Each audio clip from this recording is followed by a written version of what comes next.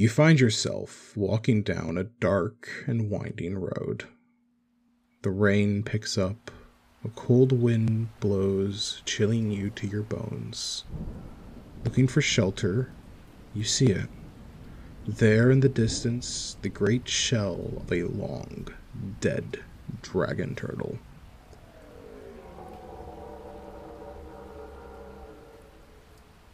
Hurrying your pace, you see the sign, and stepping in, the warmth and music begins to fill your ears. You've made it to the Drunken Dragon Turtle.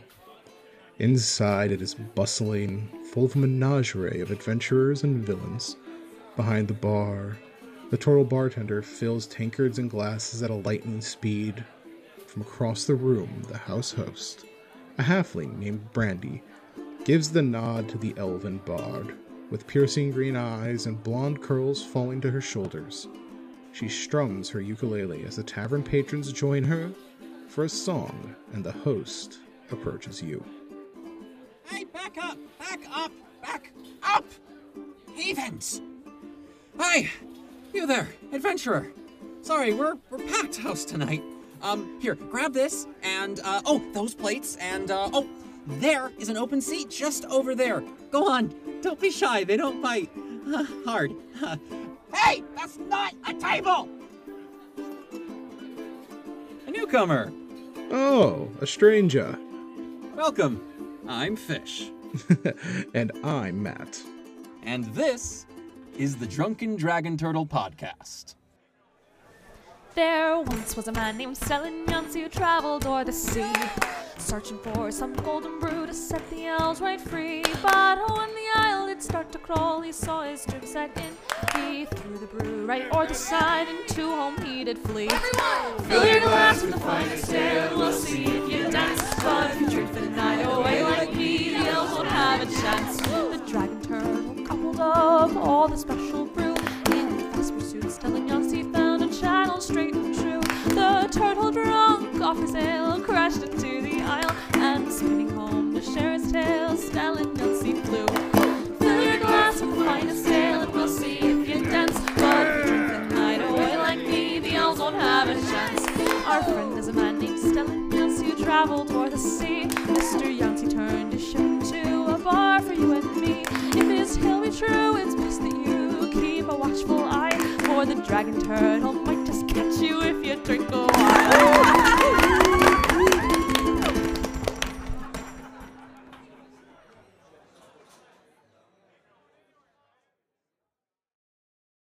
All right, so on to the next part of our little dungeon building experience.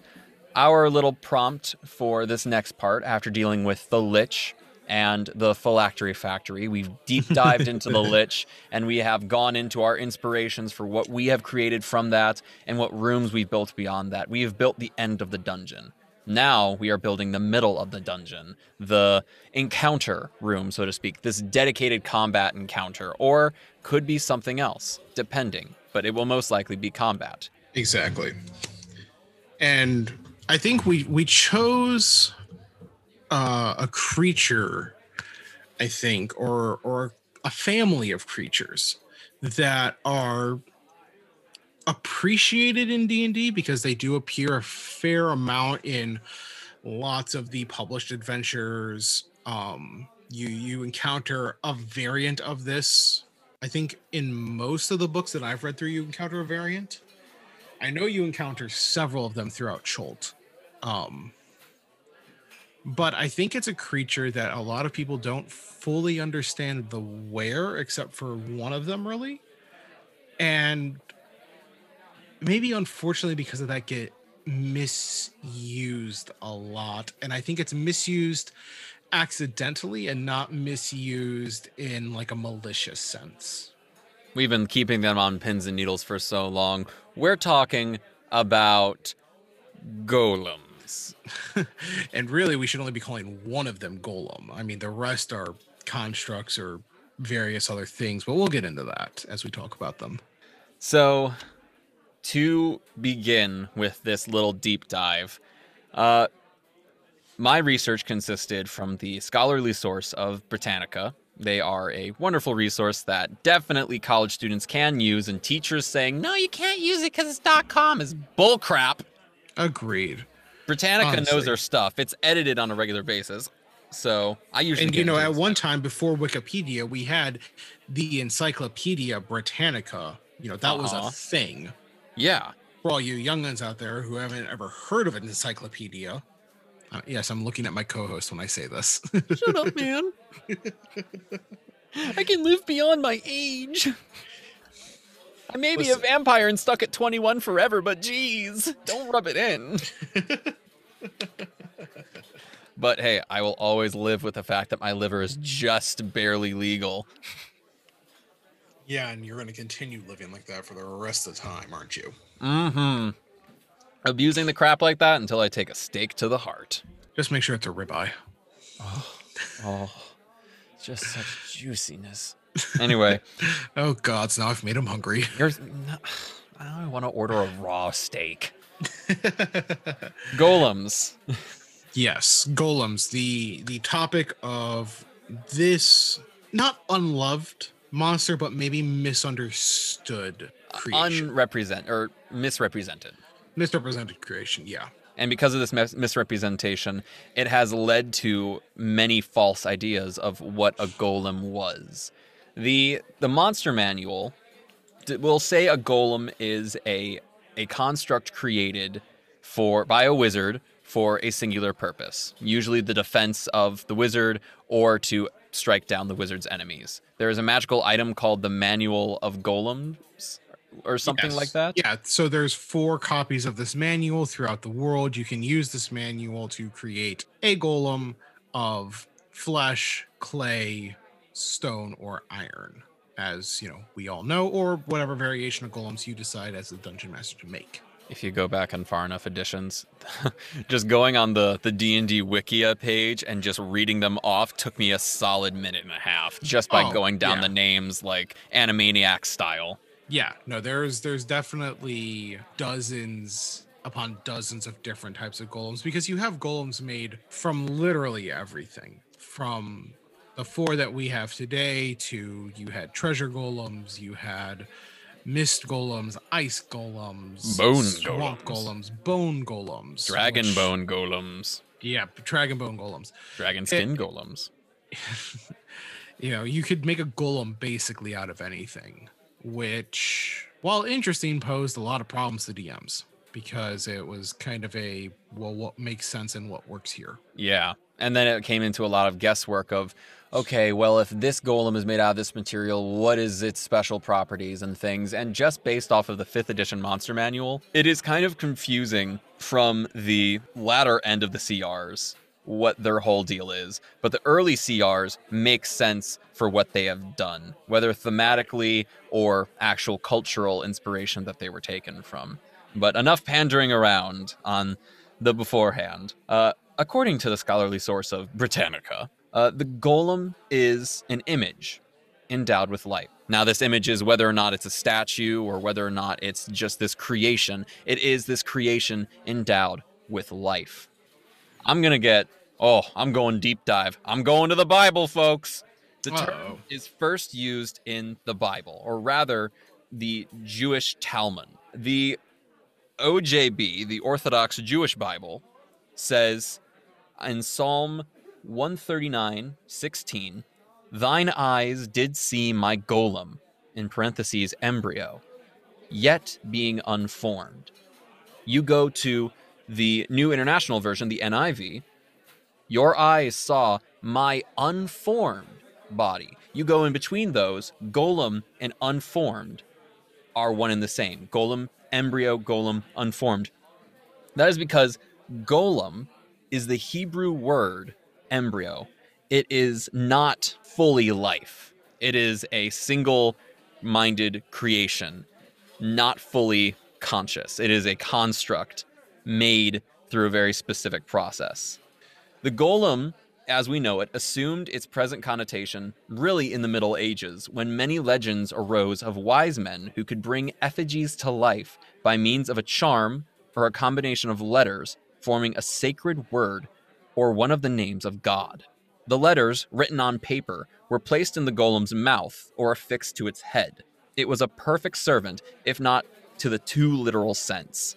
This really kind of took off in the 16th century when the golem became the protector of the Jewish people. I'm not going to go into the whole Jewish history of oppression that they have faced through the Egyptians all the way to the Nazis, all the way to now they're Israel. I'm not going to go over all that history, but let it be known they were persecuted for a very, very long time. And because of this persecution, legends arose of the golem as a protector of the Jewish faith, of those Jewish faithful, especially in the city of Prague, because the Jews in Prague lived in a ghetto. They lived in their own little societies where the law was trying to keep them out, was trying to push them out of Prague. And there were officials in government who were very anti-Semitic to the Jewish cause because they undermined a good deal of, at that point, the Christian foothold that the Holy Roman Empire was perpetuating at that point, especially towards the Middle East, where you have Christianity and Islam combating alongside Judaism. It's just a battleground. However, the most famous tale of the golem does originate in Prague from the 16th century rabbi, I'm going to butcher this name, Judah ben Bezulel. Judah ben Bezulel of Prague. It was the basis, this entire story. Go look it up, the Golem of Prague. If you are a listener who can properly pronounce that name, please do not, please don't yell at us too loudly about that one. Be gentle. Just read the Golem of Prague. The best advice we can give for learning about golems is go read the original texts. Go read the original stories. And hell, yeah. Prague uses the golem as a tourist trap because of how famous this legend is. So look up the Golem of Prague and you will get better information. The Golem of Prague was, at least the legend, was the basis for Gustav Meyrink's novel, Derr Golem, otherwise in English, The Golem. And this was in 1915. And it became a series of German silent films in 1920, which provided many details that led to the creation of the American Frankenstein horror theme. Now, before we jump into the whole Frankenstein horror theme, because that is very prevalent in golem culture, or at least in the common golem culture at the moment, I'm going to talk about Der Golem for a minute, the German silent films. Specifically, Der Golem, how he came into the world. Okay. It had an interesting plot. This is 1920. I'm going to preface that. The plot basically consists of a rabbi Lowe, creating a golem to protect the Jews of his ghetto, his community, very much in the style of the Golem of Prague. However, instead of this rabbi writing down the word of God and placing it into this mass of clay, because the first golem of Jewish faith was clay, and that is represented in the Monster Manual as a clay golem. That is the one true golem in the Monster Manual. Instead of placing this word of God or word of sacred truth into the mouth or fixing it to the forehead, this specific plot says that in order for them to find the word, they had to summon Astaroth. Now, Astaroth, for those of you who are not familiar with demonology, is a demon. They had to summon a demon, otherwise a demon that serves as the Great Duke of Hell.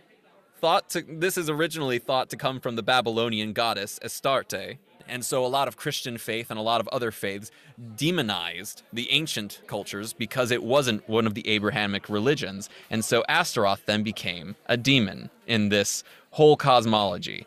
So in this movie, they're summoning a demon to give them the word of God, or to give them the word of truth, the magic word that will bring life. They do that. Okay.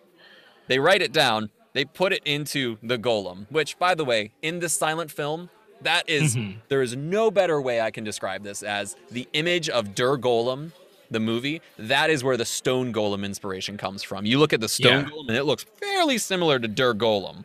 It does. It really does if you look at the pictures.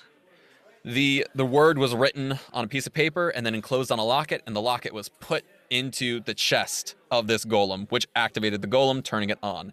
And then this dude, this rabbi, flaunts the golem everywhere. He goes to like the castle with the king and is like, hey, I made a golem to protect my people that you don't like. Deal with it. And then all of a sudden they're like, oh, tell us more about the Jewish faith. And he's like, okay, here, I'm going to make this magic chalkboard. Woo! And makes a magic chalkboard and starts showing all of his stuff on this magic chalkboard. Because obviously, if you're a rabbi, you're magic at this point.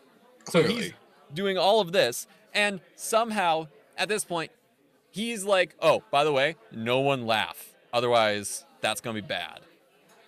Right. He starts writing stuff down. And then this one Jewish person who apparently was kind of funny looking walks in and someone laughed. And guess what happens? Oh, no. The building starts collapsing.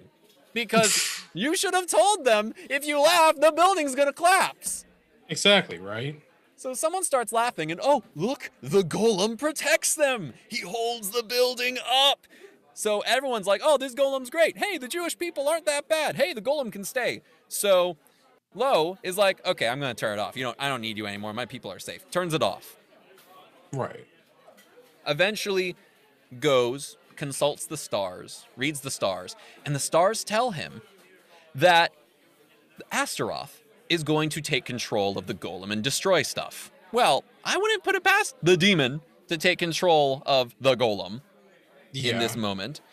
So Lo goes back, and by the way, Lo has a daughter. Lo goes home and is like, oh, there's some dude sleeping with my daughter. This dude is not good. He is the playboy of the block. I am angry. I'm going to turn the golem on and send him out. Turns the golem on. Golem, get rid of this dude. So the golem goes upstairs and does indeed kick the guy out the house through the third-story window. Oh, no. Killing the man. And it's at this point that he's like, And it should be important to ID this man as a knight. You just killed a member of the political class with a golem. He was a schmuck. He was a schmuck. All knights are schmuck. Okay? But still. So the golem kills the dude by throwing him out the window, and it goes on a rampage. Why? Because it's possessed by a demon. Not just a demon, the demon that's like, oh, hey, I totally know the word that will bring life and help you make a protector. Here you go. Yeah. And that's it. Goes on, and then the golem goes on a rampage, and through a series of events, the golem gets to the main gate where there are 3 little girls dancing around and playing. And the golem at this point somehow has become docile.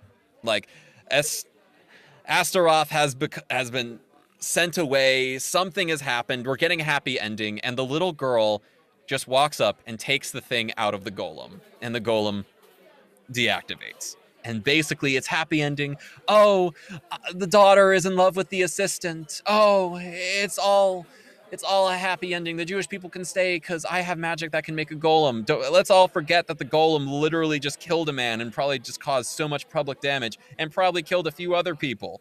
Exactly. So if you look at that movie, what are some similarities from this 1920 silent film that you can see to anything in modern culture? That sounds suspiciously like the Frankenstein movie, the original Frankenstein from, I believe it was, if I'm remembering correctly, 1931 by James Wales. Only 11 years later.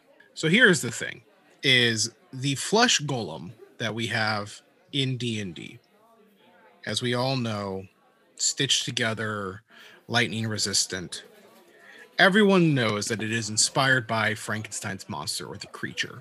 Here's the thing, is the whole idea of the body being grafted together from cadavers, reanimated through the use of electricity, was not from Mary Shelley's Frankenstein, the original book. Where the name comes from. Right. That was made popular by the 1931 film adaptation of the story and other early motion picture works based on the creature. In the original work, in the original book, Victor Frankenstein, the doctor, discovered this unknown but elemental principle of life.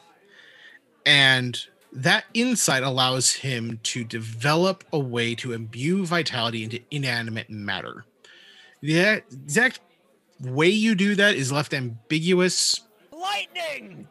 Which people interpret it as lightning, which fine, whatever floats your boat. But everything past that is from those movies. So the fact that the Flesh Golem has so many of these tropes of what we would call the Frankenstein monster, the creature of Frankenstein, that's where it comes from. That's where we get those ideas. The original monster was actually highly intelligent, viewed itself and believed it should have been viewed as Adam, the first man in the Garden of Eden, which makes a lot of sense. Frankenstein completely rejected his monster, utilized words such as wretch, monster, creature, demon, devil, fiend, it. When he referred to the creature, when he addresses it, he calls it a vile insect, an abhorred monster, a wretched devil, an abhorred devil. Even the monster itself would compare itself to the fallen angel. Speaking to Frankenstein, at one point it says, I ought to be thy Adam, but I am rather the fallen angel. And it knows this, and it calls itself this, refers to itself in this way because it had read Paradise Lost in the original book.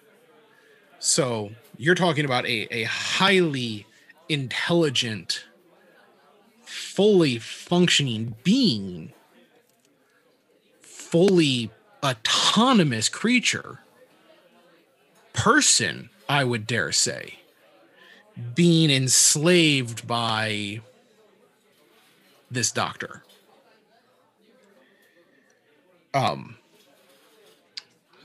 I will say, out of all the golems, the Flesh Golem has the highest intelligence. It's 6, but clay is 3, iron is 3, and stone is, wow, big surprise. Fisher is currently getting, because he clicked a button and it's gone. Hold on. It's a 3. 3! But that's the thing, is that the creature is highly intelligent and highly articulate, to the point where I would even be willing to say that the creature's intelligence score should be not just 10, but like I would put it on par with low-level adventurers. 10, at least 10. Maybe even a 12. A well-read commoner. Exactly. 12, you could even make an argument for 14. Because it is described throughout the book as highly intelligent, highly articulate. The fact that it ran away from Frankenstein.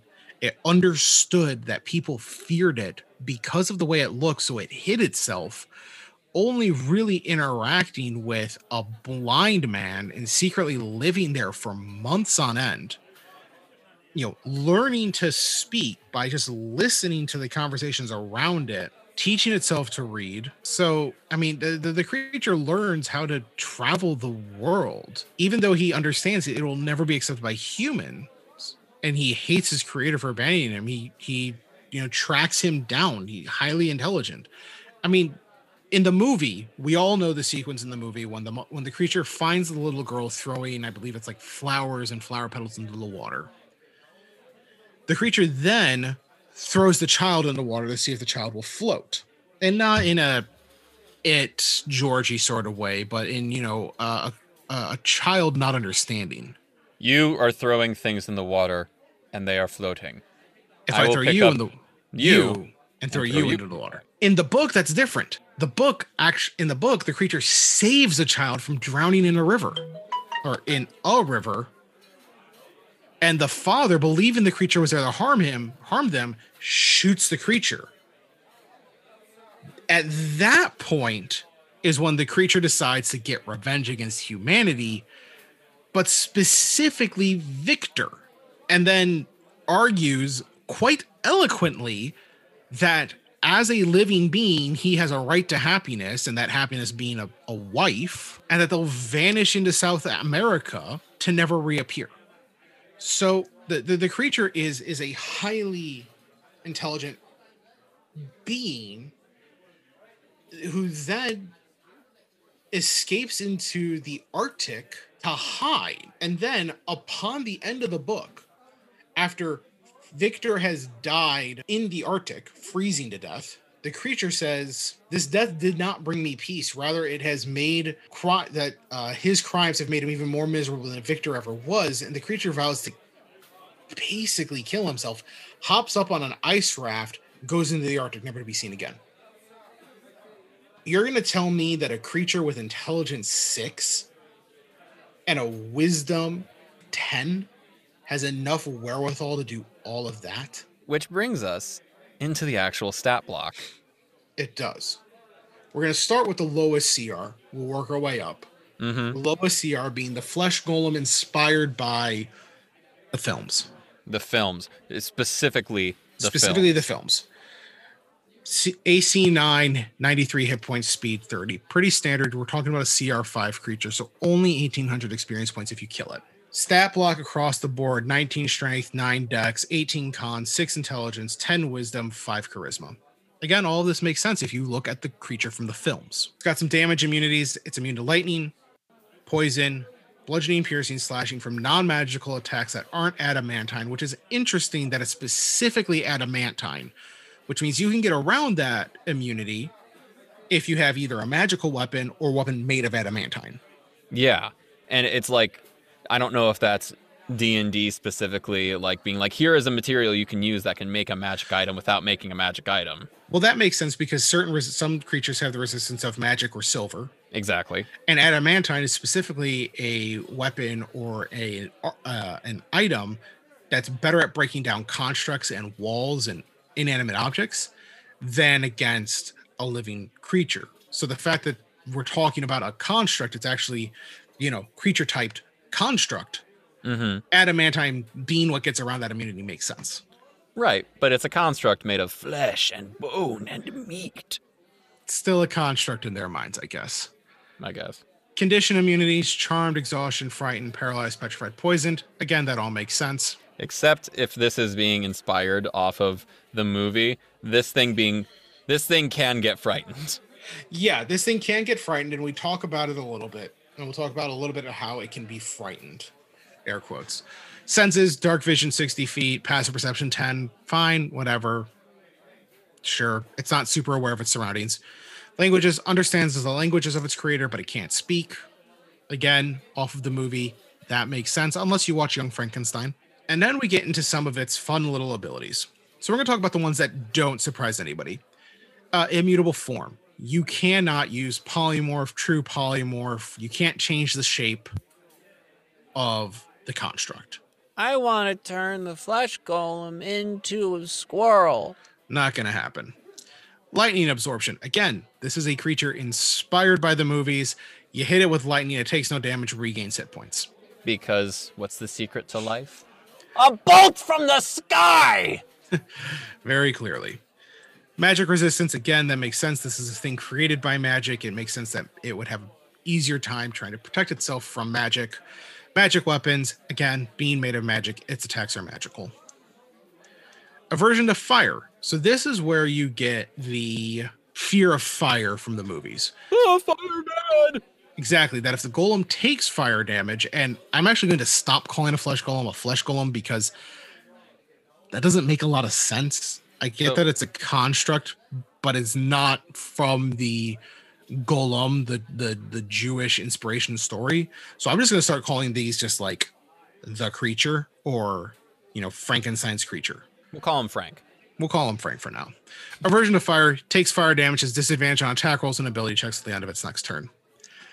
And then it has Berserk. Now, Berserk, if you've seen the movie, the 1931 film, you know that when shown with fire or when Igor beats it enough, the creature goes into a berserk rage and tears its way out of its cell, kills people. That's when it goes ballistic. And then it loses an arm and grabs a sword that's just a raw chunk of iron and just fights demons. Or wait. Is that... What? Oh, sorry. I went to the anime named Berserk. Go on. Yes, you did. If it starts below 40 hit points, you roll a d6. On a 6, the creature goes berserk. While it's berserk, it attacks the nearest creature. If no creature is near enough for it to move to an attack, it attacks an object, preference to this object smaller than itself. Once it's berserk, it stays berserk until it's destroyed or regains all its hit points. However, the creator of the golem, and this is unique specifically to Frank, the creator of Frank, if they're within 60 feet of him, can try to calm it by speaking firmly and persuasively. Frank must be able to hear the creator, and the creator must take an action to make a DC 15 persuasion check. If the check succeeds, Frank's no longer berserk. But if Frank takes any more damage, Frank can go berserk again. Frankie, baby, come here. You don't want to be going angry all over my lab. Yeah, I'm poking and I'm prodding you with a lightning rod just to make you live more. I mean, you've seen how people, live so well after getting hit by lightning bolts. Right, folks? Wink, wink. Looking at attacks, Frank has multi-attack, can make 2 slam attacks, a slam attack, +7 to hit, 2d8 +4 bludgeoning damage. It's magical. You're looking at about 13 damage per shot average. So if you hit both your attacks at CR5, you're doing 26 damage total. So very true to its inspirational form of where it came from. We appreciate that. But call it Frank. His name is Frank. Or her name is Frank. Their name is Frank. Their name is Frank. Do we feel like we have covered Frank well enough? Can we lay Frank to rest now? I think we can lay Frank to rest now. Frank needs to take a nap. Okay. Frank needs to go relax, have a soda, and just chill. Okay. Frank? Hey, buddy, go put some cucumbers on your eyes, okay? I hear that really helps. Okay. Okay, he's going off to the back. Frank, go take a nap. You'll be fine. Okay. We love you. I got the baby monitor right here so we can hear if he starts screaming in his sleep. We can. But now moving on to the first of what I would consider, or what we would consider, the golem. The golem. The clay golem. You look at the clay golem and this buddy, oh boy, he's a CR9 creature.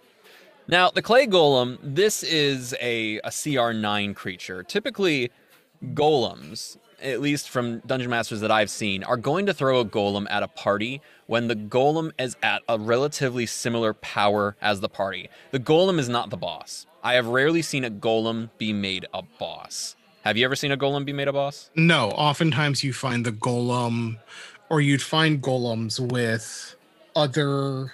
You rarely solo fight a golem. I believe oftentimes the golem is utilized as a bodyguard or protector of somebody. Exactly.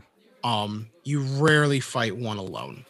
You rarely fight one alone. If you do, usually there's a lot of environmental and area effects happening simultaneously to that fight. Yeah. So if a golem were to show up, it would be, say you're in a tomb and you take a step forward and all of a sudden something comes off the wall. It's vaguely humanoid. It has been made to defend this tomb. It has been made to defend this crypt, and it is guarding the boss that is lying deep in weight in the middle. So that is why I am going to say, if you are using a clay golem, use it as a boss. Specifically because the clay golem has one ability that I'm going to get to, which we've heard of already. It's Berserk. It's different from Frank's. But before I get there, we have to cover its stats. Armor class 14, this thing's made of clay. It's relatively easy to hit. It's not heavily armored, but at the same time, it's made of clay. So you better hit it hard in order to deal damage.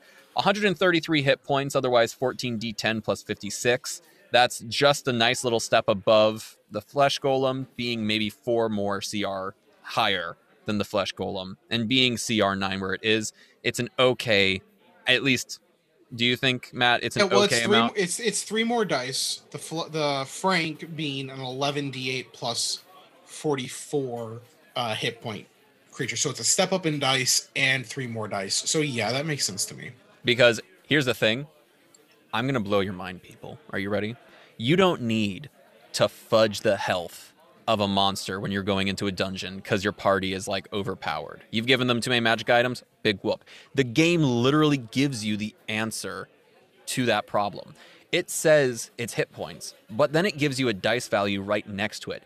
If you do the math of that dice value at its maximum, it is not going to be the hit points that you see before you, because the hit points you see before you are averaged. And it's not going to see those hit points doubled. It's more than that usually. Usually, but in this case, typically it'll give a nice like 70 extra hit points, depending on what creature you're going with. But in this case, 133 hit points is not 14 times 10 plus 56.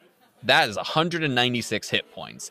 If you want to use this thing vanilla from the book, you can get away and say, I have a 196 hit point clay golem, and no one can attest to you on that because you're using the hit dice value. Yeah. And I would even argue at that stage, you don't have to award any extra XP for that. Exactly. A little bit more survivable. Now, the speed, 20 feet. It's made of clay. It's relatively slow. Strength is 20, because that's going to be what it's hitting you over the head with. Dex, very bad. It's clay. It's a 9, so it's a -1. Constitution's 18 plus 4, so that's basically a nice keeper of the hit points. Intelligence 3, this thing's made of clay. It is the embryo. It is half-formed. It is not fully made. The wisdom of 8, it's not incredibly thinking on its own, but it does have a wherewithal for its own task that has been made for. Charisma of 1. This thing can understand the languages of its creator, but it can't speak. So if it can't speak, don't worry about charisma. It's a 1. Damage immunities. Now this is where you people need to start paying attention to damage immunities. The first thing on the Frank was what? The first damage immunity on Frank was lightning. Lightning. First damage immunity on clay is acid. Why was lightning so important for Frank?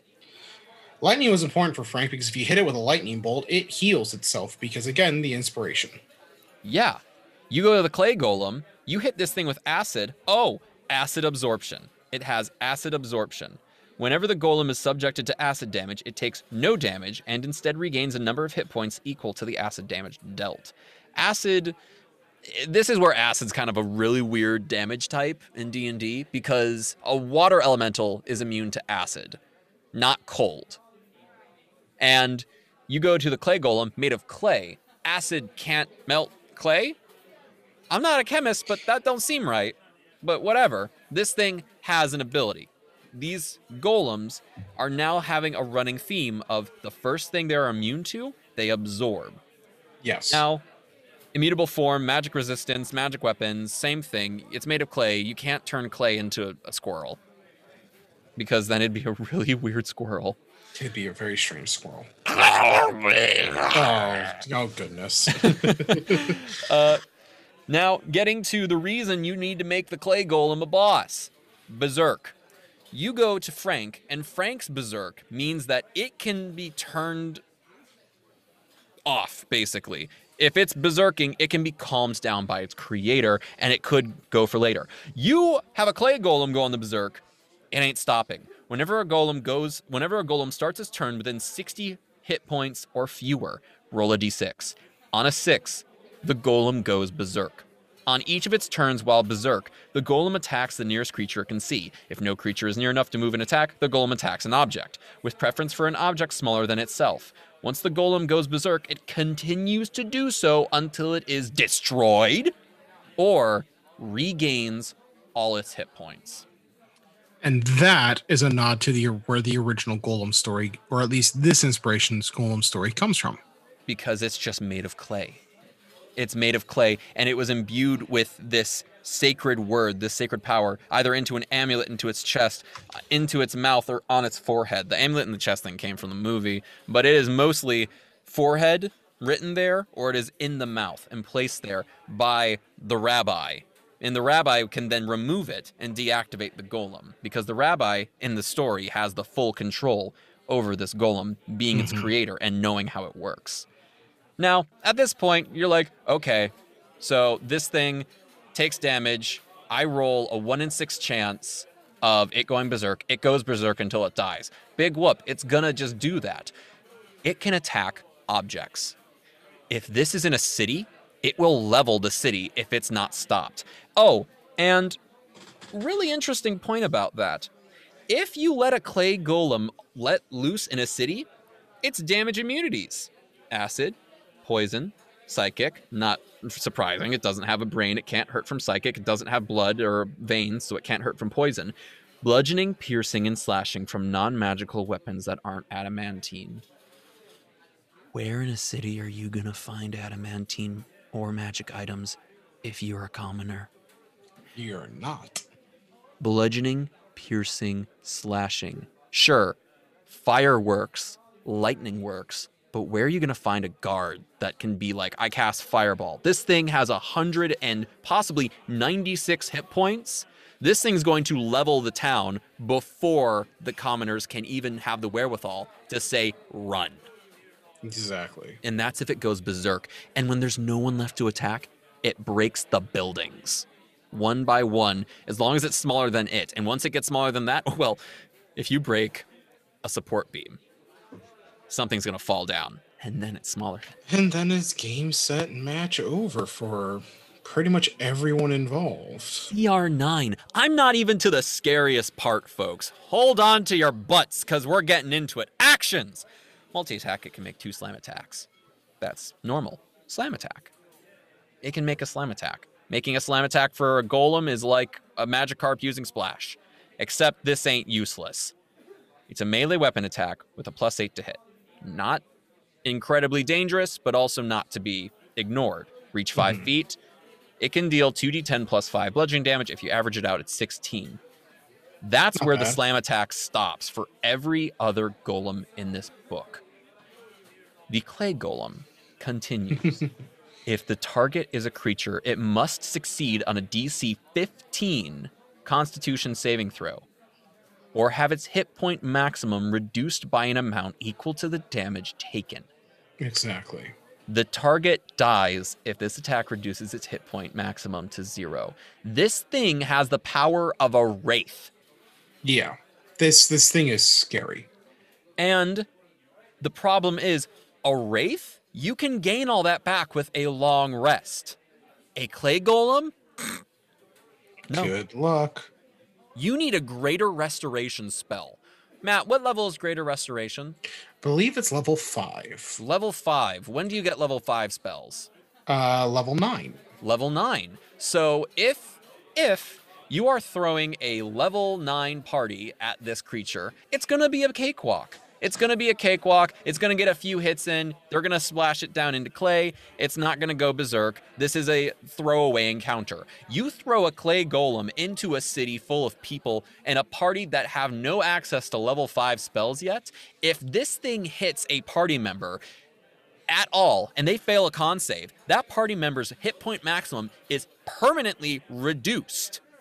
Yeah. Permanently, because you need, in the wording, the reduction lasts until removed by the greater restoration spell or other magic. Exactly. There's really not many other magics besides greater restoration before level 9.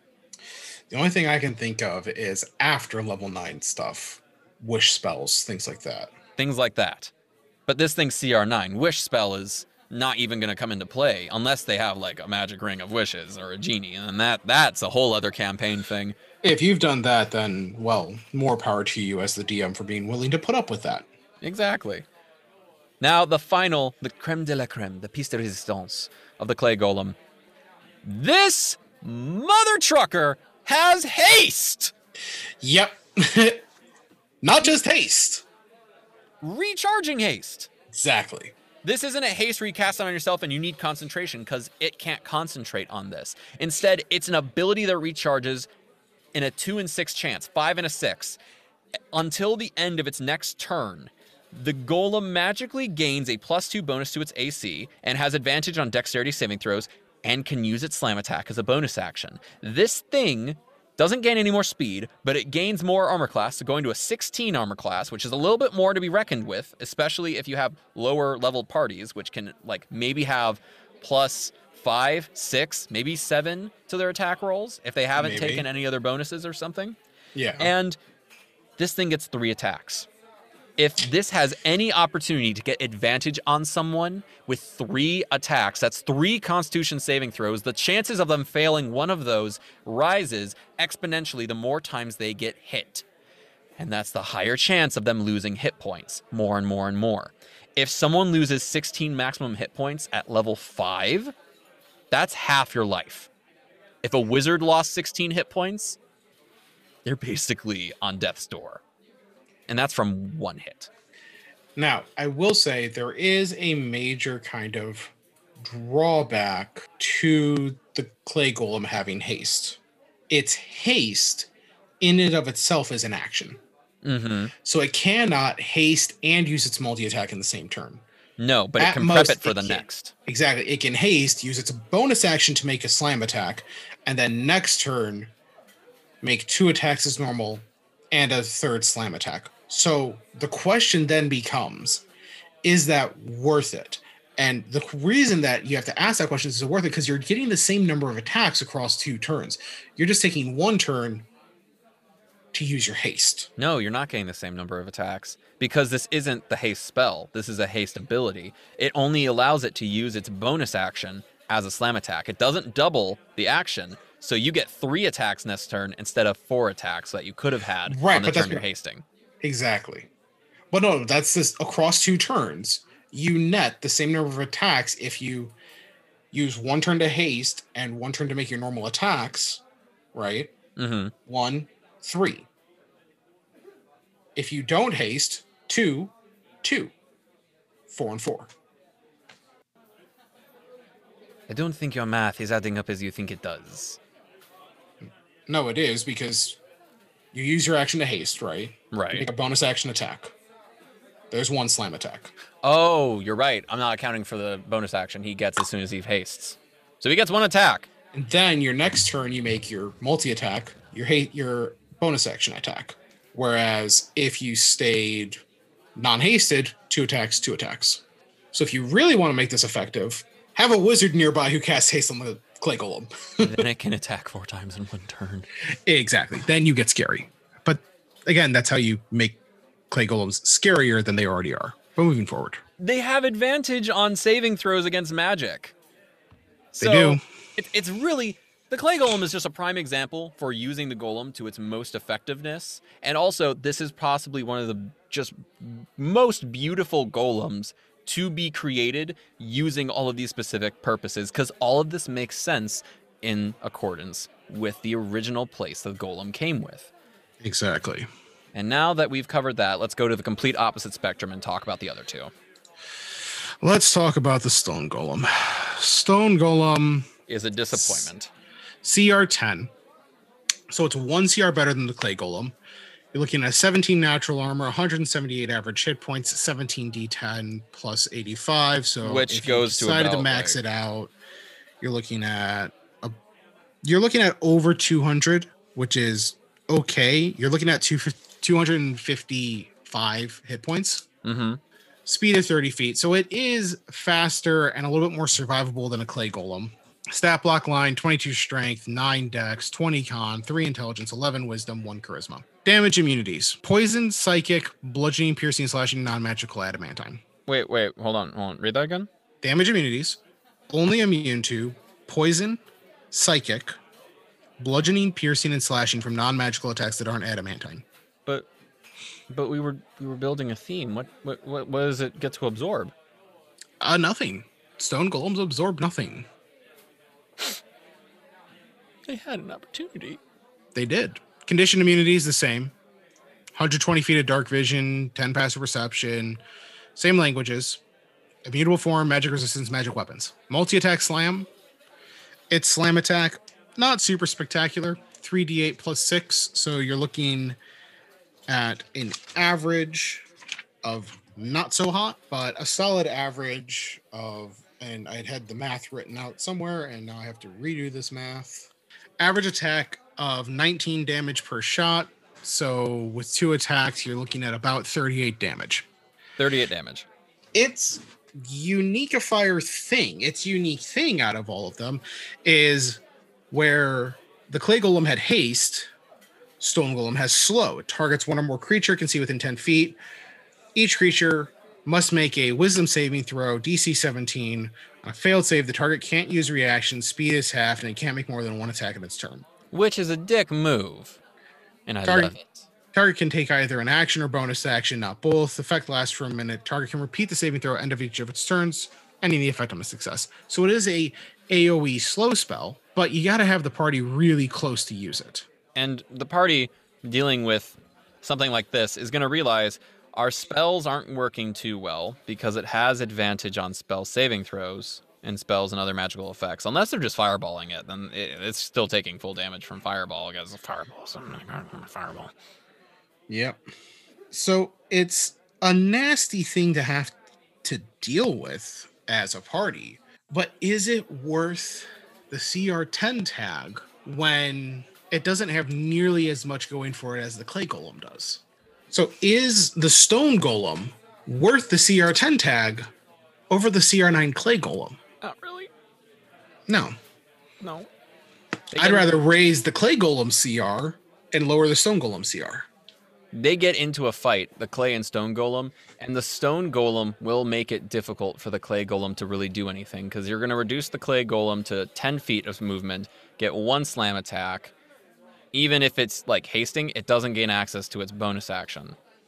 So I feel personally like if they had a reason for the Stone Golem being the way it was to counteract the Clay Golem, and there's no better purpose for that. Exactly. I would almost bring the Stone Golem down to the same CR as the Clay Golem because they are supposed to be two sides of the same coin. Now, a Stone Golem and a Clay Golem going up against a party simultaneously, that's scary. Oh, yeah. That's a wombo combo of dreams right there. You get an artificer like wizard who's like, I'm a cast haste on the Clay Golem, and I'm take care of everything else with this Stone Golem. Just go slow everything, and my Clay Golem's gonna mop you up like Sandman and Spider-Man. Exactly. So the Stone Golem on its own, interesting. As we said earlier, inspired by Derr Golem, the movie. If you look at the art, very inspired by Aztec and Mayan culture and architecture. Especially since they use it a lot in Tomb of Annihilation. They do, so very much Cholton. Very cool looking creature. Few modifications, but otherwise solid beastie. Just not worth that CR10 tag. And also, give this thing a damage absorption and one more immunity, please, because this is the only damn quote-unquote golem in this thing that does not it can't absorb anything.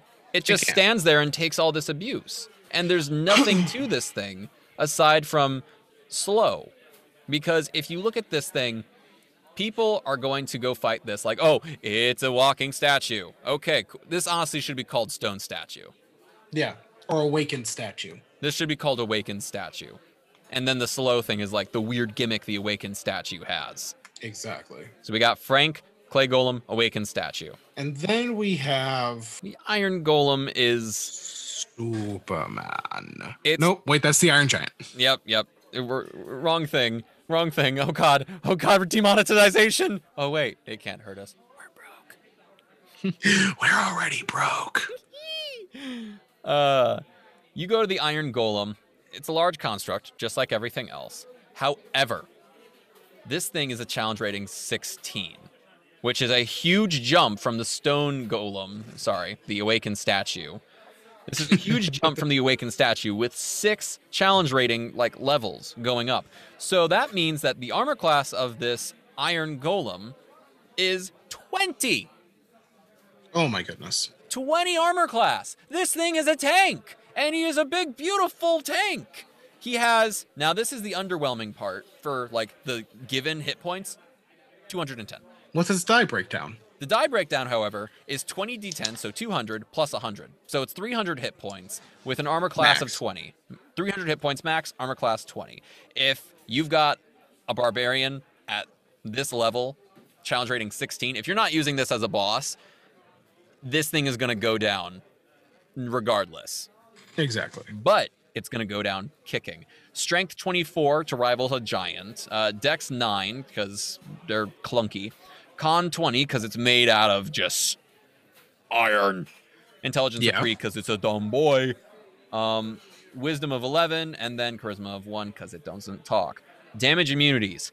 fire, poison, psychic, bludgeoning, piercing, and slashing from non-magical weapons that aren't adamantine. The one thing in there that's cool about this, damage immunities, fire. What is the most used spell in the game? Fireball. Well, on TikTok and in pop culture, Fireball. Fireball and only Fireball. Only use Fireball. Only use Fireball. Go to wizarding school, learn Fireball, quit. Keep doing it. Only Fireball. Condition immunities, charmed, exhausted, frightened, paralyzed, petrified, poisoned. It's a machine. Dark vision, 120 feet. Passive perception, 10. Understands language, but can't speak. Now, it has fire absorption. Whenever the golem is subjected to fire damage, it takes no damage, instead regains a number of hit points equal to fire damage dealt, just like the other ones. So it heals, which is thematic, because if you heat iron and you treat iron, it turns to steel. Which I appreciate about this, because they're using the big brain power and naming it iron and then giving it fire absorption. The more heat you give to this thing, oh boy, that oven cooking up. It has immutable form, magic resistance, and magic weapons, yada, yada, yada. They've all had that. Two melee attacks. It has a slam attack, 3d8 plus 7, plus 13 to hit, which is pretty good for this level, especially it's only being melee. However, this is the only golem that has a sword, has its own weapon. Ooh, it has a weapon. It has a weapon, which makes this thing different. You then use the sword. It only increases the average dice by increases the average damage by 3. So it goes from average 20 damage to 23 damage. 3d10 plus 7 instead of 3d8 plus 7. So you have a higher maximum you can reach, but it's not that much better. However, it has a reach of 10 feet. So that's the benefit of using the sword. Bigger dice, bigger range, hit harder, smash. Its final ability, which is kind of weird, not gonna lie. Poison breath. It takes an action as the golem exhales poisonous gas in a 15-foot cone. Each creature in that area makes a DC 19 Constitution saving throw, taking 45 average out of 10d8 poison damage on a failed save, or half as much damage on a successful one. Here's my hot take on this. Hot take. Hot take. Poison, because the forge emits chemicals and emits things that aren't good to breathe. Because poison isn't just the green smog coming out of the chemical plant. Ooh, Smithers. True. It is something that is toxic, something poisonous. Alcohol is poison after enough drinking it. Water is poison if you drink enough of it. The fact that this thing uses poison at such a high level is kind of weird, because at this level, a lot of things have ways of getting around poison. The monk won't take any poison damage at all. So if you have a monk in this situation, that poison breath is useless. Just keep wailing with the sword. Otherwise, you have the barbarian, which has a high constitution, and typically some of them don't take poison damage. Like, Matt, do you know of all the things that don't take poison damage at high levels? Paladins, monks, some clerics, are all immune to poison from what I can recall. Most things, I think, end up getting some sort of advantage against poison. There's lots of spells with poison. Dwarves. If you're just a dwarf, you have stuff. So this would be like something dwarven made to throw against things that aren't dwarves. And then, but the thing that's nice about this is if you have a party that does not have a lot of poison resistances, which is the only reason you should be throwing this at them, to make them regret not getting a dwarf, because dwarf master race, let's face it. The golem will breathe out the 10d8 poison damage and wreck their crap. DC 19 con save. Only people who are really good in con are the wizards and the barbarians. Because face it, if you're playing a wizard, you're gonna try your best to max out your con as well as your intelligence. Now, the idea for the Iron Golem, or as I'd like to call it, the Talos, because this is inspired by Jason and the Argonauts, the movie, because they had the giant statue of Talos walking around and waving his sword. This is back when they had the stop motion animation intermingling with the live action animation, and it was the beginning of animation as we know it, Jason and the Argonauts. And this thing it was good. This thing at one point was like cut in the Achilles heel, I believe, and steam started boiling out of it. I think so, yeah. It's been a long time since I've seen it. And so now they're like, oh, that's poisonous. And it can breathe it out its face hole. Not? Or out of its whatever poison holes it has. The Iron Golem has a really weird arrangement, but it makes sense if you remember that it's based off of a giant walking statue of Talos from Jason and the Argonauts. Yeah. All right, and now we are on to the section where we fudge around with it in our own way for our dungeon. Seeing as this is the third room in the dungeon, or at least the middle room, out of our 5 that we have made in this way, with the treasure room and the phylactery factory being 1 and 2, the central combat for our golem encounter is the third. Shall we roll a d20 and see who of us goes first? Well, yours probably will. I got a 5. And I got a 19. Alrighty, so in order to give context to how I used it, I have to read the little beforehand for this adventure I made. The Lich used a cross of necromancy and dunamancy, time and necromantic magics to move himself through this state of undeath, but he had to start from somewhere. Once he figured out how to use his phylactery, he needed to power it. And it was there that he discovered the town of Eulogy. The Resurrectionist, or our Lich, found home in a graveyard in Eulogy of the church to the saint Ahava. Ahava, who blessed the land with truest love and generosity before her untimely death at the whims of a fire. The fire burnt down the town, and it was said that in the flames, she blessed a tablet with her last breath in the throes of death, finally seeing truth of why she was alive. She, with her last breath, spoke this word of truth, and the building collapsed down upon her. In the wreckage of this building, the word of truth remained, and around it, from the structural supports of this church, from the iron beams and the stone and the clay of the earth, a golem formed, with the last word of Ahava built within it. This being, formed from this word, knew only love for the people of Eulogy and wanted to protect them with its very soul, its very being. Its only purpose was to protect the people of Eulogy. Now, of course, the Resurrectionist came to town and promised resurrection to all of its inhabitants, but he didn't say who the resurrection was for.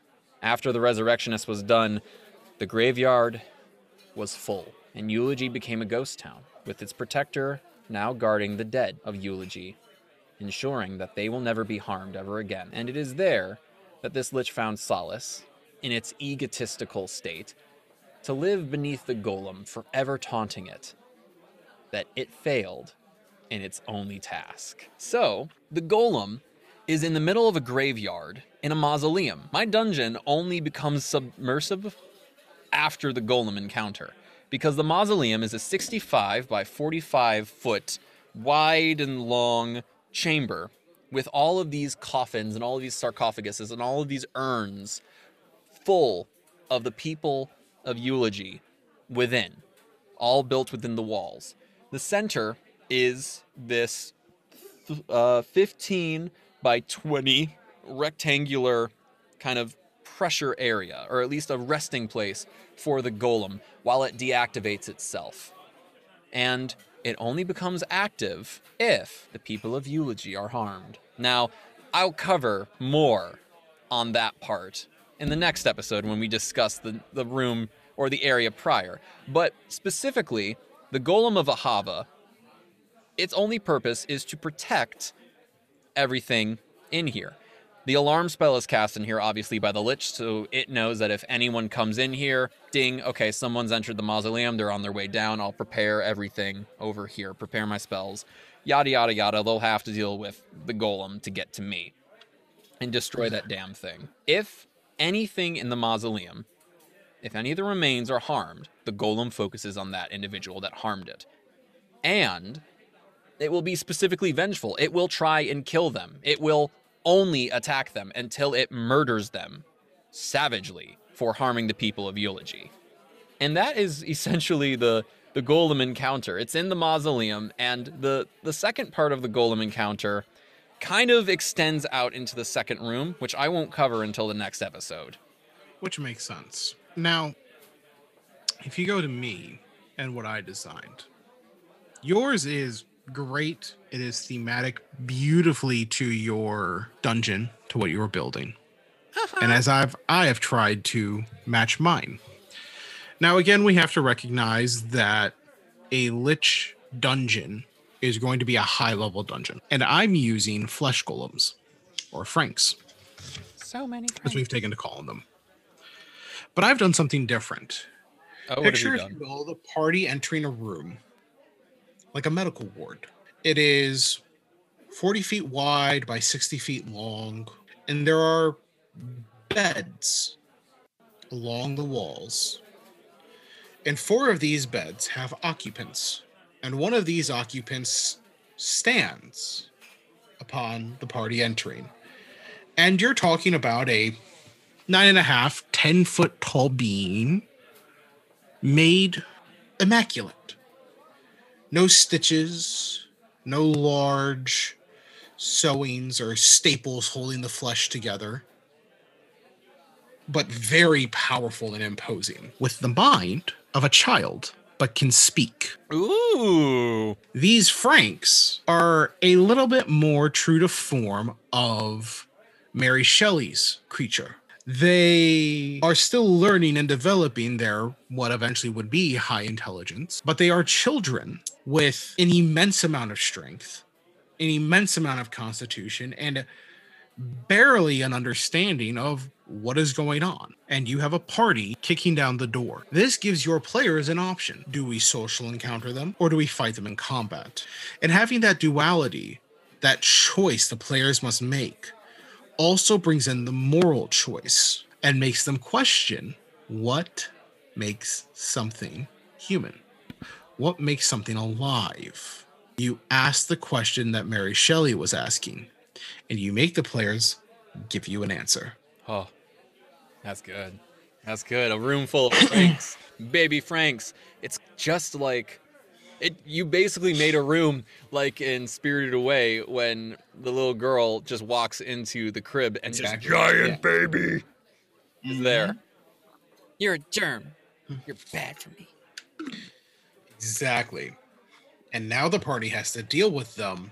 And again, they're only CR5 creatures, and you're looking at probably a level 15, maybe level 16, 17 party at this stage. Right. So 4 of them isn't going to be this huge challenge. Right. The fighter alone, if you have a fighter in your party, is going to drop one of them without blinking. Your fighter's going to drop one. Your rogue gets a sneak attack in. They're going to drop it. The wizard just throws a decently high level spell at it. This is not a road bump, or this is nothing more than a road bump to them if they decide to expend energy fighting it. But the whole theme of this dungeon, the whole idea that I had coming up with this, even from the Lich to here, is what is life? What is living, and who dictates what's alive and who's not? And so by the time they reach the Lich, they're going to be like... They're asking those questions. And they have to answer it. This is the kind of shit that makes you a maniacal DM. You actually make your players question their moral decisions on whether or not they want to be adventurers. Exactly. Adventuring's a dangerous profession. We never told you how it was dangerous. But yes, a room full of baby Franks. Glorious. Playing with your players, emotions, and manipulating them in that way. Because they're just gonna see this and are gonna be like, because what's beautiful about this is they don't look like Franks. They just look like tall people. Exactly. Because again, the monster in the original book, while yes, was made of an amalgamation of parts, they don't necessarily, Mary Shelley doesn't necessarily describe it as sewn together patchwork.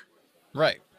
So you can make the argument that Frankenstein, while horrid to look upon, just looked like a really ugly dude. Yeah. Well, I'm sorry. The creature looked like a really ugly dude. Frankenstein was ugly inside and out.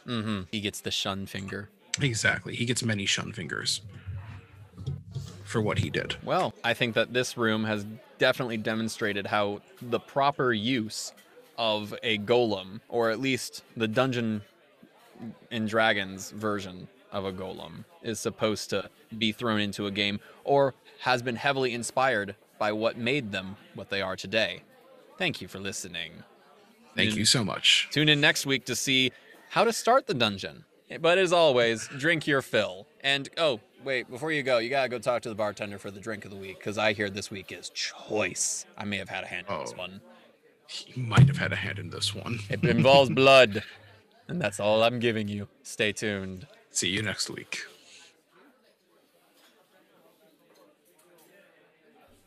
Hey, get down from there! Get down! And pay your tab! Oh, hi there. They call me Brandy here. I'm the host of the Drunken Dragon Turtle. They told you the drink of the week, that's right. Well, Fish specifically requested I tell you that the drink of the week is the blood of my enemies. He seems to have a thing for blood, weird vampire guy. Basically, here we like it sweet, so we use 1 part rum, spiced rum to be specific, then 2 parts tomato juice, 1/3 lemon juice, a 4th part Worcestershire sauce, a 4th part dry sherry, hot sauce to taste, salt and pepper to taste, and there you have it, the blood of your enemies. Yes, what do you want? What do you want?